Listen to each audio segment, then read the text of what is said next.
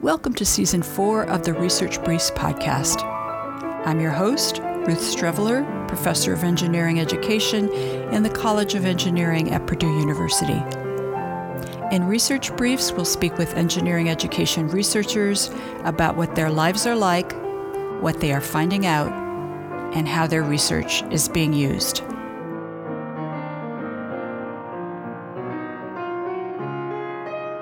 This is our second podcast with Chanel Beebe. She is an artist, poet, and PhD candidate in the School of Engineering Education at Purdue. And you might recall from our first podcast, Chanel shared her journey as an engineer, artist, entrepreneur, activist, and engineering education researcher. And she also mentioned her passion as a systems thinker. And we've asked her now to use her systems thinker mind to develop some intriguing ideas about how her identities developed and were interwoven. The idea of identities is really a big topic in engineering education research, but the researchers are looking at other people's identities. So they're looking at identity development from the outside. And it's very exciting that today we can hear about identity development from the inside, again, from somebody who is really very self-reflective. So Chanel, thanks so much. Ever since we did our first podcast a few weeks ago, I've been just dying to hear what else you have to say. So thank you so much for coming back. Thank you so much for having me. I am really happy to be here. Like you said, I've seen and done a lot of research on identity, specifically in engineering and how those things develop. But it's always, a little limited based off of how you can connect with the person whose identity is being studied. And I've always been reflective, so I'm really excited to kind of talk about what I've seen in my identity development. I'm excited, but also nervous because I'm still very young, relatively, but also a lot of these reflections I have not been able to share or research or, document too deeply. So this is definitely one of the more emerging areas of my research. So I'm really happy to be here today. Yeah, you're very, very welcome. I will say, even as someone who is no longer young, a lot of these topics, if one discusses it about themselves, does put you in a very vulnerable position to share your innermost self. Mm-hmm. So again, I want to thank you for your courage in doing that, because I know it's not easy. Yeah. So bear with me. A lot of these conceptions, I think, are they're new. They're emerging, and as much as they're possibly grounded in research and definitely grounded in a lot of, historical and cultural context, they're still very new for me in terms of describing them and giving language to the interconnections between them. Cool. So we want to begin by asking you, what would you see your various identities being? How do you conceptualize them? Well, ethnically, I identify as African-American and Indigenous. Geographically, I am American, but I mostly identify with being a Detroiter, born and raised in Detroit. I have, interesting relationships with the United States of America, both continentally and kind of, internationally. But I am a Detroiter. I do have Southern roots. I have ancestors of the transatlantic slave trade, and I also have ancestors that are indigenous to this continent. So that's kind of me ethnically and geographically. Practically, I identify as a writer, an artist, an engineer, an educator, a researcher, and a small business owner. I think that would be the quickest way to summarize those things. My more creative identities I've had since I was younger, but the rest of them I've kind of developed since I'm, 18 and up, after going to college and being able to practice professionally. But I've been writing and drawing and stuff since I was young. So how do you feel your creative identities developed? Particularly, all little kids draw. But there was something special in that now you can look back at that and say, this was the beginning of my creative identities. So yeah. I'm fascinated to hear more about that. So I intellectually know that all of the cultures that I come from have very rich storytelling, writing, and expressive histories. So I was exposed to a lot of that growing up. I've been asked the questions a few times around like how did this painting develop? And I've realized that there's been this constant evolution between the space of I paint and I'm a painter. Like what happens when it becomes an identity and not just something you do sometimes. And even the same thing with writing. Like I've been writing since I was young. I think I talked about in the last podcast, my mom always had paper for me, right? So I've been putting pen to paper or scribbling something for a while. But eventually I started identifying as a writer, right? And started putting it on my website and describing it as such.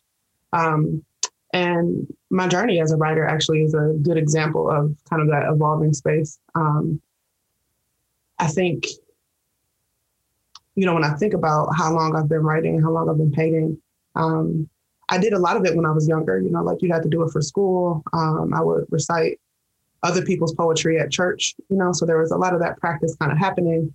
But I was also just kind of writing and journaling on my own. It was kind of a thing that was, accepted for little girls. There were a lot of different technology and commercialism around like journals and diaries for little girls. But I eventually started sharing some of my poetry with my friends and family, not too deeply, but I do remember one of the poems I wrote in like 5th grade, my grandmother asked me to print it out and put it on her refrigerator.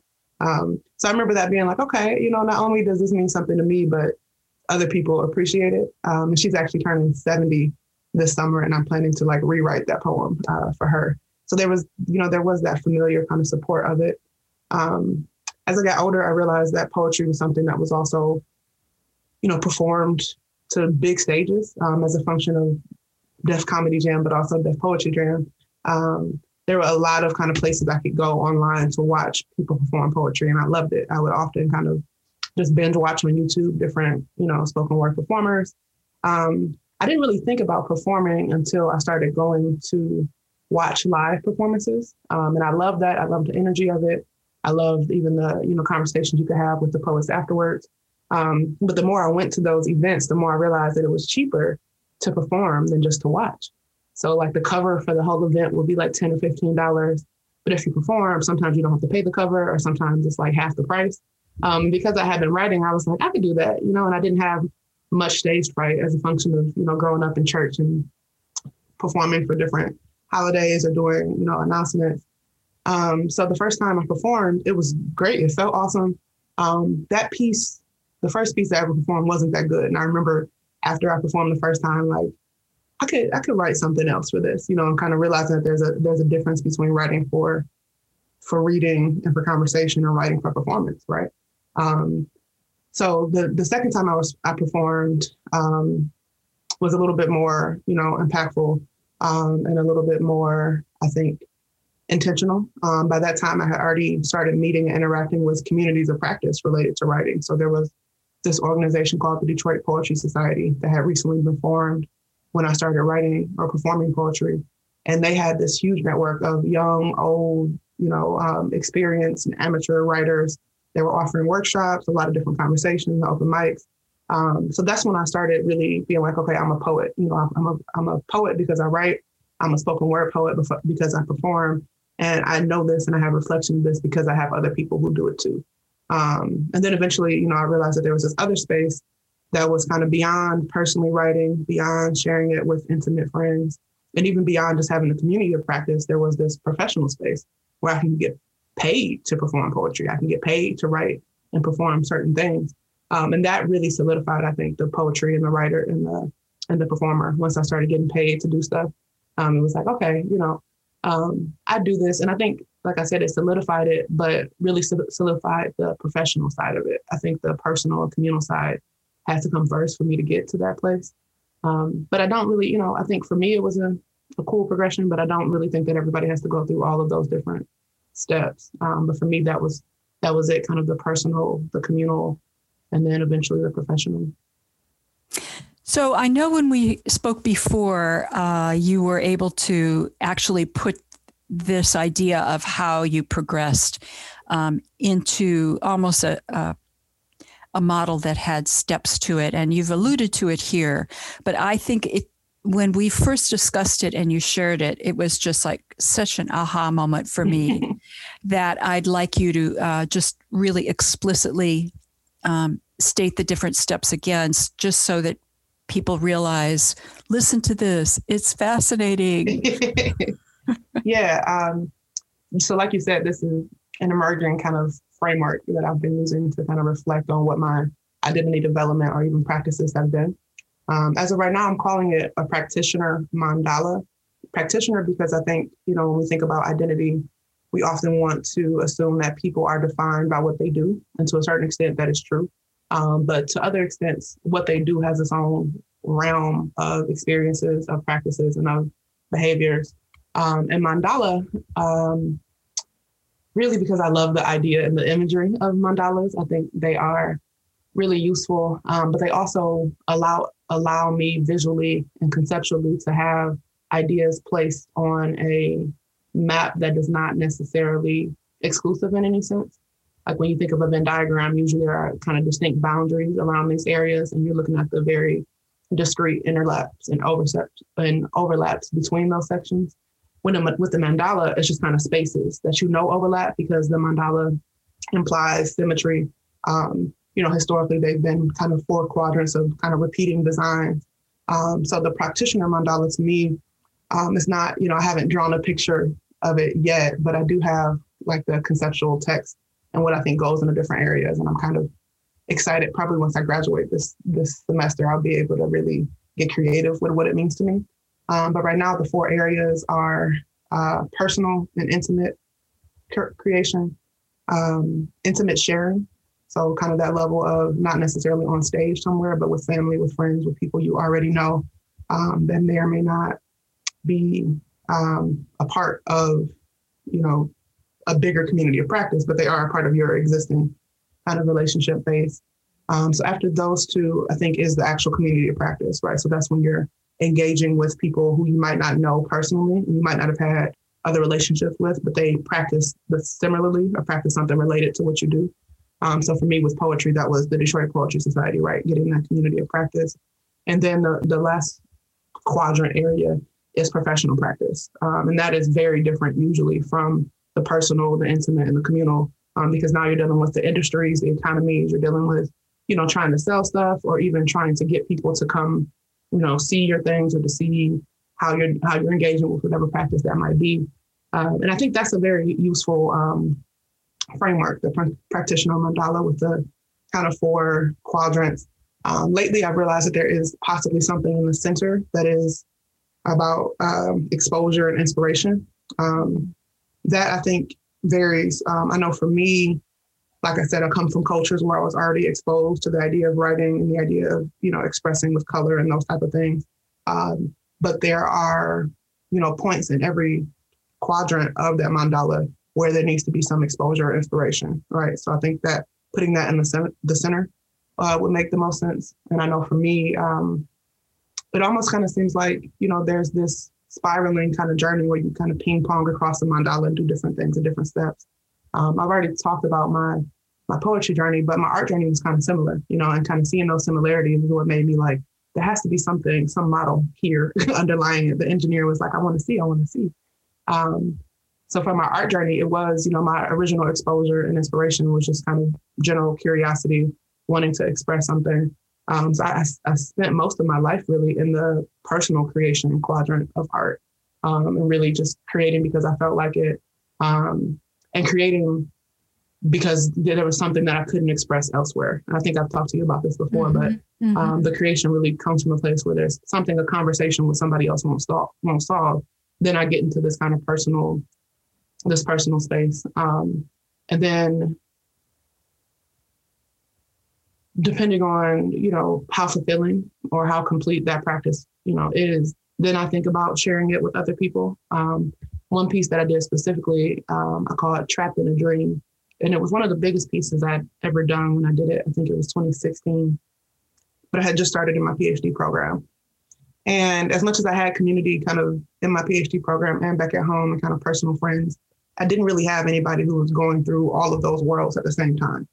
So I think I was having a lot of conversations. I had a therapist, I had friends, I had a lot of support groups, but there was a lot of things that I just couldn't get into one conversation, right? There's a lot of things that just couldn't feel validated. So I started painting, and initially I didn't know, never really do I know that I'm like painting what's on my mind. Like usually I'm just painting, right? I'm not trying to embody or create some type of form that matches what's on my mind. But once I finished it, I was like, oh my God, this is how I feel. This is, I had created this very, very colorful landscape that had kind of muted contrast in the back, kind of showing that though things were different and changing, they weren't changing too much, just kind of the shade and tones of things.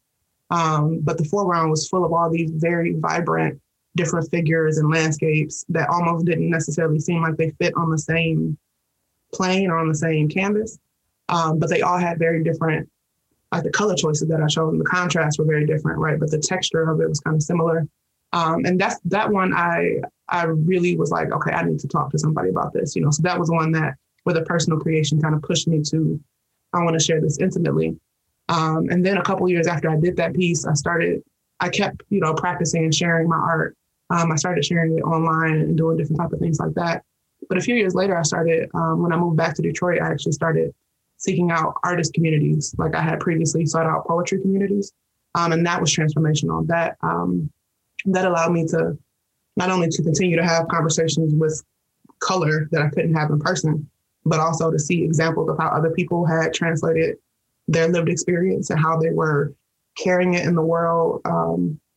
Some of them were in the professional practice space, but a lot of them had just deeper personal practices that I wasn't aware of, right? So that community of practice shifted me back into the personal space and then also pushed me into the professional space. And then eventually I was able to start, hosting my own art shows, curating art shows. And I want to say in like 2019, I hosted an art show with like 70 pieces with like 40 different artists. And by that time, I'm sure my personal practice might have been a little less than it was before because there is, time involved. But by that time, I think I was a lot more secure in saying I'm an artist. Like I do this, not just I paint, not just I have a website with art on it, not just, this happens sometimes. But I know artists, I've sold art, I can sell my own art, I can tell a story about art. I know I'm starting to get familiar with the industry of it.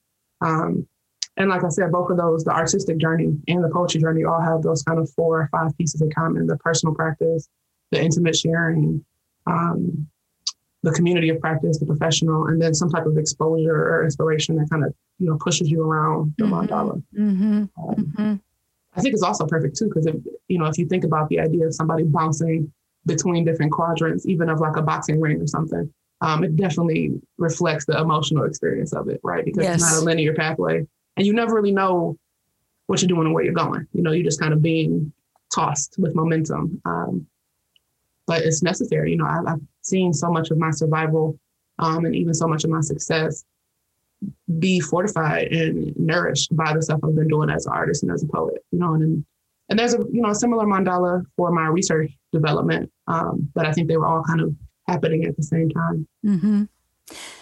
So, I've told you how fascinated I am by this statement that you would go to painting when you needed to express things that a conversation couldn't solve. Mm-hmm.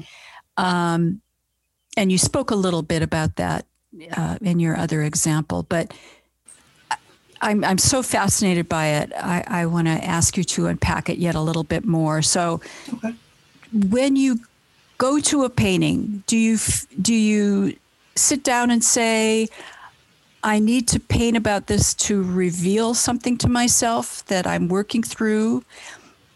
Or do you just say, I have the urge to paint, as you explained kind of with Trapped in a Dream, that you had this urge to paint, and then later you looked and you said, oh my goodness, this painting is reflecting this. So does it happen that you intentionally try to work through that, or is it something you realize later you're just kind of compelled to paint, or does it happen different ways at different times? Yeah, it definitely happens different ways at different times. I think more often than not, I just feel the urge to paint and I'm not necessarily sure why. Mm-hmm. And then usually through reflection or even through the process of creating it, I then become intentional. Like, oh, this looks like this, let me try this. Or, oh, this doesn't look like this, but I'd like this to go this way. So there's often that more often than not, that's the creation that I'm feeling. There are times though where I'll see other artwork or see, even read or hear music that makes me want to try things differently or try to intentionally create something that looks like this. More often than that, though, I think I'm trying to create something that feels like that, right? It's not, don't have any formal training in terms of like figures or realism. I could draw a person in a building if I tried to really spend some time on it. But that's actually is not, what I've enjoyed about my creativity. So usually it's less about trying to create something that exactly replicates something in reality or something that is like, very stringent to whatever the original idea was, but more so just giving it space to evolve. And if it still feels like how I felt when I started or connected to it, then I kind of keep going. Mm-hmm. So it really depends. Mm-hmm. It really depends. So it sounds like both your art and your writing have been spaces where you've expanded and nourished your skills with communities. And you talked a little bit about flipping back and forth between the different spaces of the mandala. Should we bring now engineering and researching into this and discuss a bit about how you feel those might overlap and interact? Yeah, I think there is almost infinite overlap between those identities. And that idea is based both on how it feels, but also, there's a lot of research that says that we don't experience our identities in vacuums, right? That they either intersect, but there's also research that talks about identities occurring as assemblages, kind of paired next to each other and interacting. And I think that's very much how I experience mine. I don't ever stop being a writer or artist, whether I'm teaching or doing research, collecting data, or even writing grants, right? I'm always thinking about the story I'm telling, I'm thinking about the conversation I'm trying to start, and I'm thinking systemically really about how to pull from these different toolkits to address whatever the issue is, right? Or to address whatever the goals are. And I think because the writing and the painting were there initially, as I developed as an engineer and as I developed as a researcher, all of those steps through the engineer practitioner mandala and the steps through the researcher practitioner mandala were informed and connected by what was happening in the art and writing mandalas. Mm-hmm. And I remember, that was a struggle. That wasn't an easy kind of thing to carry, even if I don't think I was very conscious of the fact that I was carrying those things. But like I said, I've been painting all my life, but it wasn't until I got to undergrad in engineering that I was painting every day. And, towards the end of my engineering, I started sharing with my friends, mostly because by that point, most of my friends were engineers and they didn't have a lot of artist friends. And they were like, oh my God, that's amazing. Like, tell me more. So there was that kind of, that push and pull where I not always, but often felt that my painting was something that made me different from my colleagues and from my peers, but also like it wasn't something that I could stop doing because it was so healing, so helpful. Just going from problem sets that are full of numbers and figures and things that you don't care about to just colors, right? And seeing how they feel. And so I think that was influential in my development as an engineer in the first place. And then when it became time to become a researcher, I had just so happened to really get into poetry right before I came to grad school. And that, I think, completely transformed the way I even understood what research could be, right? Because not only was I learning about all the practical kind of technical methodology things and the kind of industry of academia and how you write and how you tell stories and how you synthesize data, but I also was writing and performing on different stages in different places, right? And watching how certain pieces worked in Indiana, but didn't work the same in Detroit. Stuff that worked in Detroit only worked at the Black Culture Center in Indiana, but not in my department at Indiana, right? So I started thinking about how do I translate the stuff that obviously matters to me because it's coming out in my poetry, it's coming out in my work, but I don't necessarily have language for it in my research, right? And the poetry, I think, was the first place that I got to kind of practice saying, this is what bothers me about the world, right? This is what I love about the world. This is what I want to see more of. This is what I want to see less of. And the more you practice talking about that, when it comes time to develop a research agenda or to come up with a research question, that language is kind of already there, right? Because I know I have poems about gentrification. I have poems about the disparities in education. I have poems about how Black men are treated, or how, how our spirit of design is co-opted. So I have all that language somewhere, and I have communities of people who talk about it in different ways. So when I found myself developing as a researcher, it just kind of felt like another version of that, right? A little less fun, because artists and poets have a more interesting way of talking, a more interesting way sometimes of planning events and doing collaborations. But still, people are fundamentally creative. So I found myself in my research collaborations, and as I'm, developing networks of researchers, pulling from the interaction that I've had with artists, right? I've done a lot of shows, I've done a lot of very complicated deadlines, and that's not much different from trying to get a publication out, right? There's a lot of stuff that comes up. People have kids, people have goals and problems, but stuff is due at a certain time. So I think they all kind of push each other, and I think I can't prove this, but I can almost guarantee that each of the kind of big milestones I've made outside of my community, I probably wouldn't have been able to make them had I not had my creativity. Like I said, in undergrad, the painting was healing, because that was before I had really figured out how to go to therapy and how to talk about stuff. And in grad school, the poetry and the community was survival. Had I not found the Black Culture Center and had people to practice poetry with and practice as I'm getting these big words, right? These words that are bigger than the words that I'm using in the Detroit poetry scene, I need somewhere to talk about them and produce poetry group with specifically Black people. It was Black undergrads who were also learning these really big words at the same time. So we're practicing them, we're making them rhyme, we're making analogies, we're making metaphors. And that made it all feel a lot lighter, right? Because intellectually, to be doing a research as a Black person, as an Indigenous person, as a woman, on things that affect all those demographics, really, really heavy. That cognitive bandwidth is thin, and you can't explain it. I can't, as much as I love my friends and family, there's only so much I can explain how messed up today was, right? I need somebody to just get it. But the poetry communities allowed us to have that moment where, even though you haven't shared exactly what your day was today, I can tell from the language you use in your poems and the people you reference in your poems, some stuff happened, right? And that it became very healing and very necessary. And I'm sure I wouldn't have finished. I was ready to go probably every other week when I first started grad school. And I think, we talked about that a few times in my first year. But once I found the Black Culture Center, it was like, all right, I can do this, I can persist. And if I can't, I can go over there, have some conversations and come back. So I don't think, like I said, I don't think they exist without each other. Really, I don't know research without poetry. I don't know engineering without design and art. And that's that assemblages thing, right? They all sit together. Right. Now, you've mentioned this work healing you, but I know you've also mentioned a few times you feel that you are actually developing an identity as a healer. So would you want to talk a bit about that too? Yeah, that's a beautiful connection. I can't really think of, any type of origins of feeling like a healer. I come from, the Black matriarchy is very loving, right? So I was raised in a household with my mother and my grandmother. I saw my father very regularly. He was a very active part of my life, but he didn't live in the house. And then probably a couple days out of the week, I would go stay with my paternal grandmother, right? So, and most of the houses that I lived in, there were women. And it took me a while to realize that people, close the door when I went to the bathroom, because I didn't have to do that.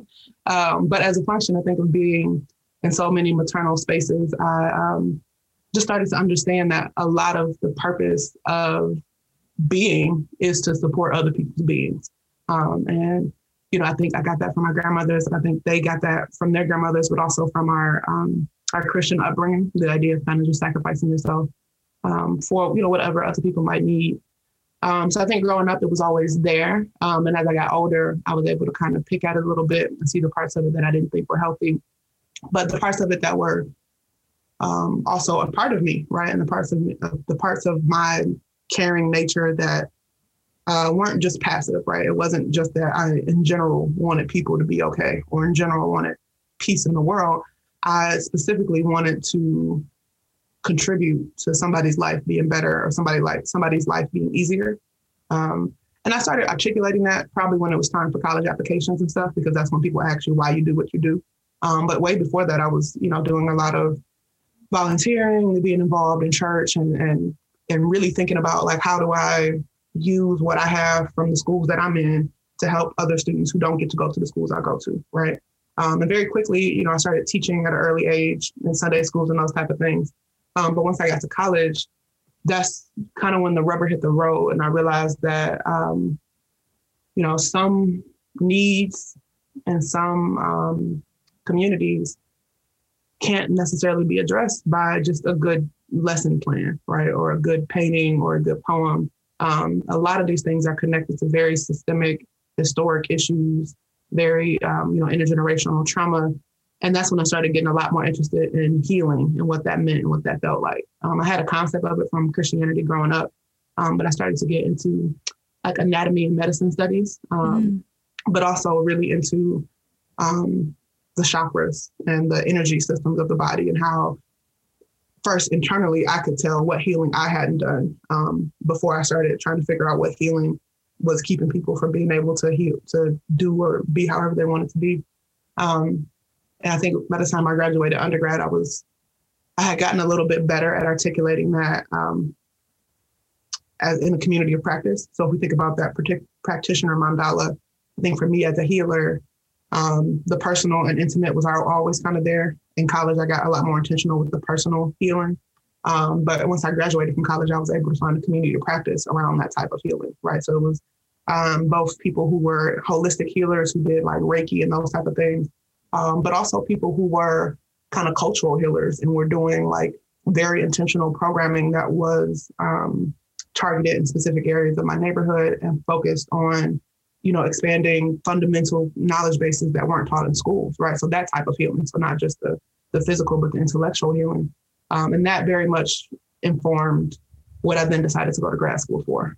Because by that time, I had acknowledged that, I have a lot of privileges, I have a lot of advantages and a lot of things that I've been able to heal and work on as a function of my experience in higher education, right? As a function of my traveling, as a function of being in fellowship and getting grants. I've met different people, been able to buy different books and had the time to sit down and just think about these things, right? But there are a lot of people who don't have that time who are still solving really relevant problems. So I became very concerned with like not necessarily how can I heal them, right? But how can I help them figure out what healing might be necessary? How can I point them in the direction of healing resources that might be useful? And because for me personally, I had experienced engineering and design thinking as something that could be healing, as something that could be social mobilizing, something that could be changing. I was like, I want to figure out how to genuinely, authentically, appropriately use design thinking, use everything I know about, how processes work to change the experience of people who are oppressed, right? Who are hurting from things that no amount of personal reflection and therapy can fix, because there are there's a lot of work to be done internally in terms of responding to all these different systems of oppression. But there's also a lot of tangible systems work that needs to happen. Yes. That people don't necessarily have the space to think about if they're still dealing with the day-to-day manifestations of those systems. Right. So I think that healer identity is one that kind of pulled all the different mandalas together and kind of helped me to determine in all these different spaces what next decision makes the most sense, right? What next investment, what next application, what next collaboration do I do with the idea in mind that my ultimate goal is to provide some type of healing or transformation or, bettering of a situation. And it, just makes all of life kind of feel like one big or multiple big systems thinking problems where, there's these interconnecting processes happening, these interconnecting iterations of trying this solution and trying that one and hearing from this, all of that is always happening for me, which is really exciting. It's hard to describe, but it's really exciting. Yes. It's kind of like, you were talking about the center of the mandala. And so it's healing can be the center, the inspiration. Yeah, I like that. I can't wait to actually write this up. Yes, you need to. Let me get these degrees first. Yes. So Chanel, you discussed kind of in your thinking what is next for you and how you're conceptualizing your identities as you go forward. Are there some examples of projects that you have worked on or are going to be working on that you've used to kind of pull these identities together or used aspects of your identities to accomplish? Yeah, there are a few. I've been trying to make space both for each of those different practices to grow on their own, but also to make sure I'm giving them space to feed each other. Last year, I was able to start a project that really allowed me to cross-pollinate across all the different skills and all the different practices. I started a magazine in June of 2020, and that was incredible. It allowed me to blend the artist and the storyteller, but also the activist who really thinks that there's topics and information that needs to be shared.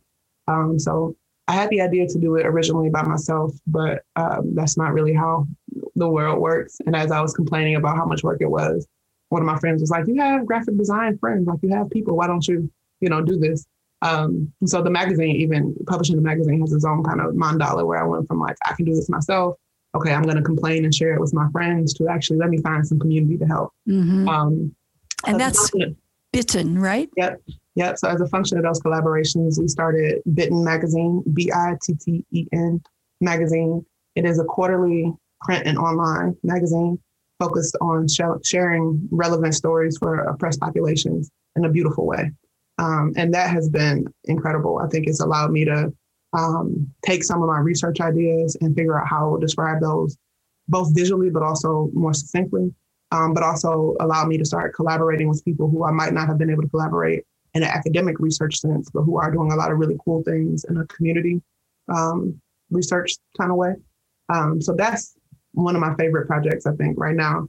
I'm also seeking research opportunities that will help me continue to develop as a qualitative researcher. I really enjoy doing interviews, doing focus groups, and interacting with community spaces. So I'm looking for stuff that allows me to focus on cognition or social problem solving and really look at that space between institutions and communities, because I think those spaces are the most generative in terms of letting all these different identities cross-pollinate, right? It's a little easier to do that when the space is already cross-disciplinary. So I'm really excited. I kind of think, I mentioned this last time, I think the sky is the starting point for a lot of this stuff.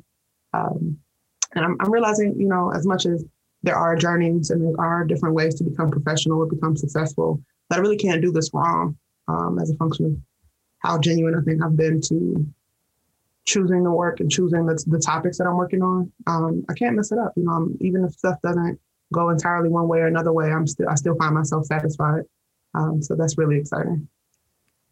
Well, I do encourage people to go to your website, ChanelBeebe.com, because I know I've been blown away by looking around it and thinking, how can somebody so young do all of this work? It's just really amazing. That website is a beautiful scrapbook too. It is it's a great thing.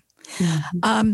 So we always end again with advice, and you had some from your first podcast, but given what we've discussed here, I'm sure you'll have some additional advice for the listeners. I think first, just understanding that identity and skill development is not unidirectional or even bidirectional. It happens in a network, it happens in a system, it happens in a spectrum in a very mucky space. I think the more that we can understand that, both as people and also as researchers interested in those things, the more we can try to attack issues that are affecting different identities from a lot of different perspectives, as opposed to just trying to identify one pain point, because pain doesn't really happen like that, just like identity. Mm-hmm. I think also the idea that community is needed for growth of identities and of these practices.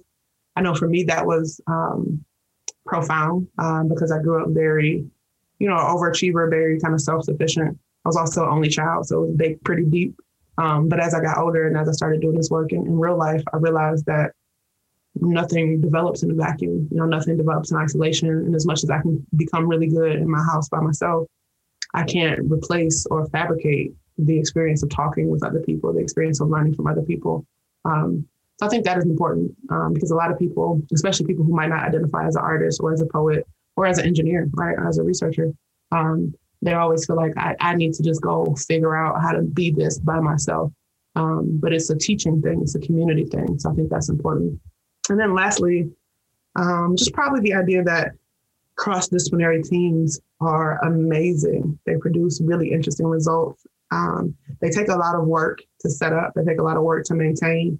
And because of that, I think they are often shied away from. But when I think about the really big problems facing the communities I care about and also kind of humankind at large, they're going to require cross-disciplinary teams. So I think, as we start to change our perspectives and really begin to enjoy the chaos that's a part of working across disciplines, I think we can do a lot deeper and more meaningful work. So that's my advice. Consider the whole space of identity, the spectrum, possibly a mandala. Don't forget the community, and be okay with the chaos of cross-disciplinary teams. They're amazing.